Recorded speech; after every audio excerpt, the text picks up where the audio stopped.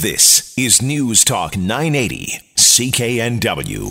6:45 on a Sunday morning. That means it's time to check in with Rick Forchuk. Rick Forchuk, great to have you back on the show. Good to be back, Jill. I made it very clear last weekend that you were just taking a day off, and I still got a lot of panicked email from people saying, "Where is Rick? Where is he gone?" I got a few of those, too. As a matter of fact, I listened later just to see what had happened, so I did hear some of that, Jill. All right. Well, we are happy to have you back, and we're starting off with Wonder Woman. Yes, we are. I'm not certain, Jill, if this superhero origins movie could have been as good as it is had it had a male director. Here, Patty Jenkins, writer and director of the Oscar-winning Charlize Theron film Monster in '06, absolutely understands how Amazons would choose to be depicted had they had a say in the production of this action-adventure extravaganza. Now, if you're a Wonder Woman aficionado, understanding her backstory from years of reading DC Comics, you can set all that aside. This Wonder Woman, played by Israeli-born Gal Gadot, has many similarities to the comic book version, as well as many major differences. We get a backstory that begins with her as a little girl, Princess Diana, daughter of Hippolyta, Queen of the Amazons. She's played here to perfection by Connie Nielsen. Young Diana watches her Amazon counterparts, all adults, train constantly for a war that may not come, and she wants desperately to learn those tactics, but her mother does not agree. Finally, her aunt, Antiope, played by Robin Wright, convinces the Queen, her sister, to allow young Diana to train and to learn. There's something we don't know about Diana and about the secret hidden island on which the Amazons live, and it all emerges slowly when a World War I German aircraft crashes into the waters offshore. Diana, now an adult, sees it happen and rescues the pilot, Steve Trevor, played by Chris Pine, whom we learn is a spy for the British, which is why he was flying an enemy plane. Diana quickly learns about the war out in the world, World War I, and feels it is her duty to go with Steve to help end it. Mommy, the Queen, is not happy about this, and that's because Mommy has secrets, and I will not reveal them here because they're spoilers, but once out in the trenches, we begin to see the warrior that Diana will be, introduced to others as Diana Prince. Her experience grows as her powers grow, her understanding of the outside world grows, and the battle scenes here, Jill, are just spectacular, with exceptional special effects around Diana, who incidentally is never called Wonder Woman anywhere in this movie. The story holds up. There are some surprises that depart significantly from the original comics, and there's a strong sense at film's end that Batman is going to be becoming involved very soon, given the email that she sends in the last scene, now set in our present. The next appearance by Wonder Woman will come later this year in Justice League. In this standalone movie, though, she is absolutely superb, as is the film. A bit slow to start because there's a lot of exposition to be done, but a great movie, Jill. All right. Sounds like an action-packed one. It is just fabulous. All right, good to know, because the next one we're talking about is very, very different. Captain Underpants. Yeah, Captain Underpants. What can you say about an animated feature based on a series of 12 children's books that features not only the title character who becomes the hero, but a villain named Captain Poopy Pants? Well, I think you get the idea already. Mm-hmm. This is for kids. Adults are going to struggle with it. George and Harold are best friends. They attend Jerome Horowitz Elementary School, and they're constantly in trouble as pranksters. They play for laughs because their principal, Mr. Krupp, something of a tyrant, ruling his students with an iron hand, and George and Harold, voiced by Kevin Hart and Thomas Middleditch, are only trying to add some comic relief. Well, when threatened by Mr. Krupp with being sent to separate classrooms, it is the last straw. George and Harold have been together forever, and separation is not an option. Going through a lot of their collected paraphernalia, they find a hypnosis ring which came from a box of cereal. As a prank, they use it on Krupp, and darned if it doesn't work. They tell him that he's a superhero named Captain Underpants, and that's all he needs, becoming a sort of a good guy wearing a cape and jockey underwear. However, soon there is a new teacher in school, a tyrant, an archenemy named Captain Poopy Pants, and the fight is on. Of course, it's ridiculous, but I'm not 9 years old, so I just don't get it. But the rating is G here, Joe. So this isn't one of the animated films where they have jokes that go way over the heads of children, but adults find them entertaining. No, they have jokes which go way under the heads of everybody. Huh. They're pretty basic. And the Poopy Pants thing is about as funny as it gets. Right. All right. So if you have small kids and you want to endure it, that might be good for them, but don't expect to be getting any greater meaning of life out of that one. Yeah, you're not going to come away from this as you would a Shrek movie or any one of the other, Cars that have a great other story for adults. No, this one doesn't have it at all. All right. Let's head on over to Netflix. Yeah, here's an interesting movie. It's from last year, and it didn't make it into most theaters. It's called Silver Skies.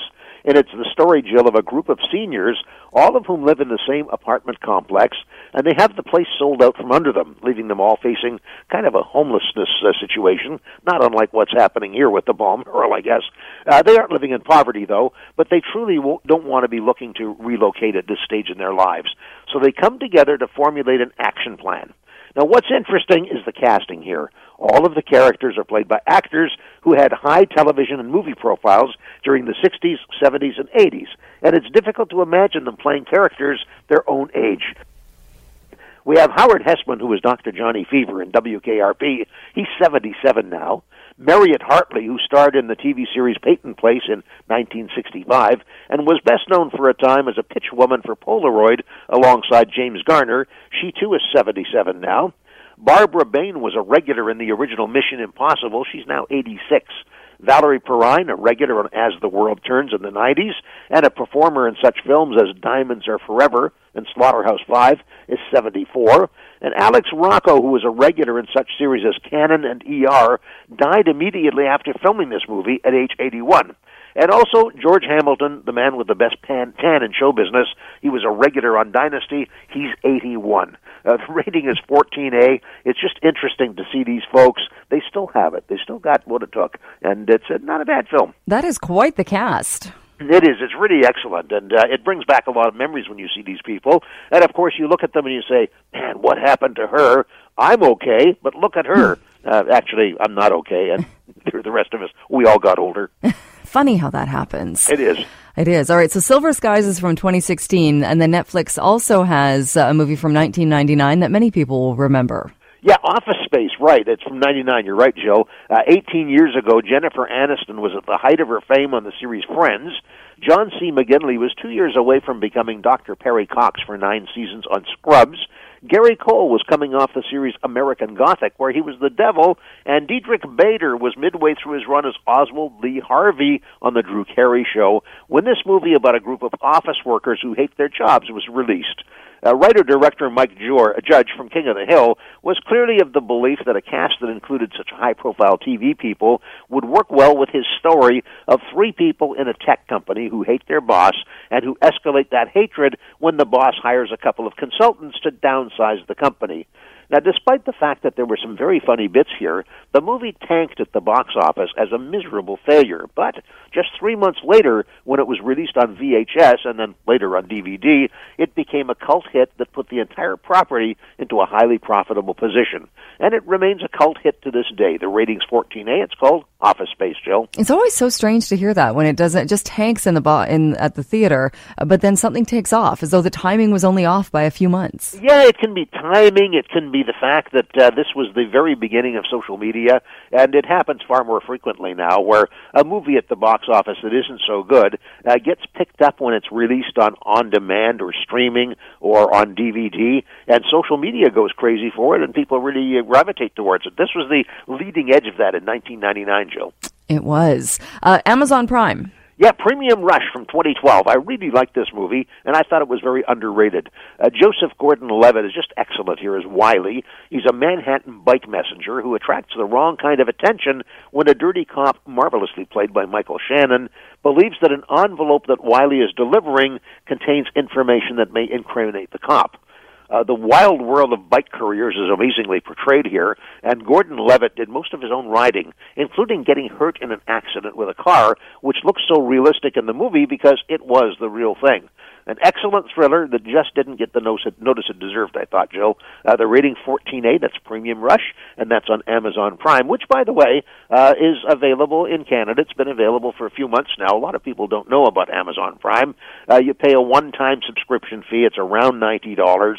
You go on Amazon.ca. It'll show you how to do it there. And it's very much like Netflix, and it does have some other choices. Some are the same, but some are different choices, Joe. All right. Good to have choices. Speaking of which, what about television? television? American Ninja Warrior, USA versus the World. And while you're waiting for the new season of this top-rated extreme sports series to show up on a weekly basis, this special may help you relax with the time between series. All the usual American regulars are there to take on teams from Europe and Latin America, all appearing from Las Vegas. Some very hot action here. That's on NBC, and that's tonight, Joe. That is tonight. If you want to, yes, after it's supposed to be a lovely day, so an evening to be the end of your lovely day. Yeah, for those who aren't stuck watching PGA golf on television, yes.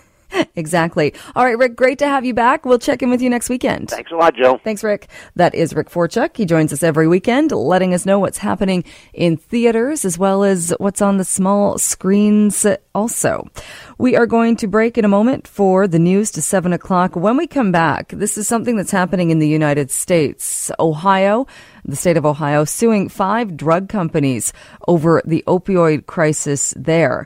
And that has got the attention of a former attorney general from BC, and Ujjal Dosanjh is saying perhaps the same could be done here in Canada. So we're going to get a look at that. We'll check in with Ujjal Dosanjh, see what he has to say about that. We're also going to get an update on the Miracle Weekend that is happening this weekend, happening for the rest of the day. We're going to talk to a pediatric orthopedic surgeon at BC Children's Hospital just to talk about some of the amazing work that's being done there and how Miracle Weekend helps kids who might otherwise not get the help they need. So he's going to join us around 7:15 this morning. Remember, if there's anything on your mind, anything you would like to chat about, you can give the Buzz line a call, 604-331-BUZZ. That is 604-331-2899. And a bit later on in the program, after the 8:30 news, we are going to open up the phone lines and talk a little bit more about the wacky ride that is BC politics right now.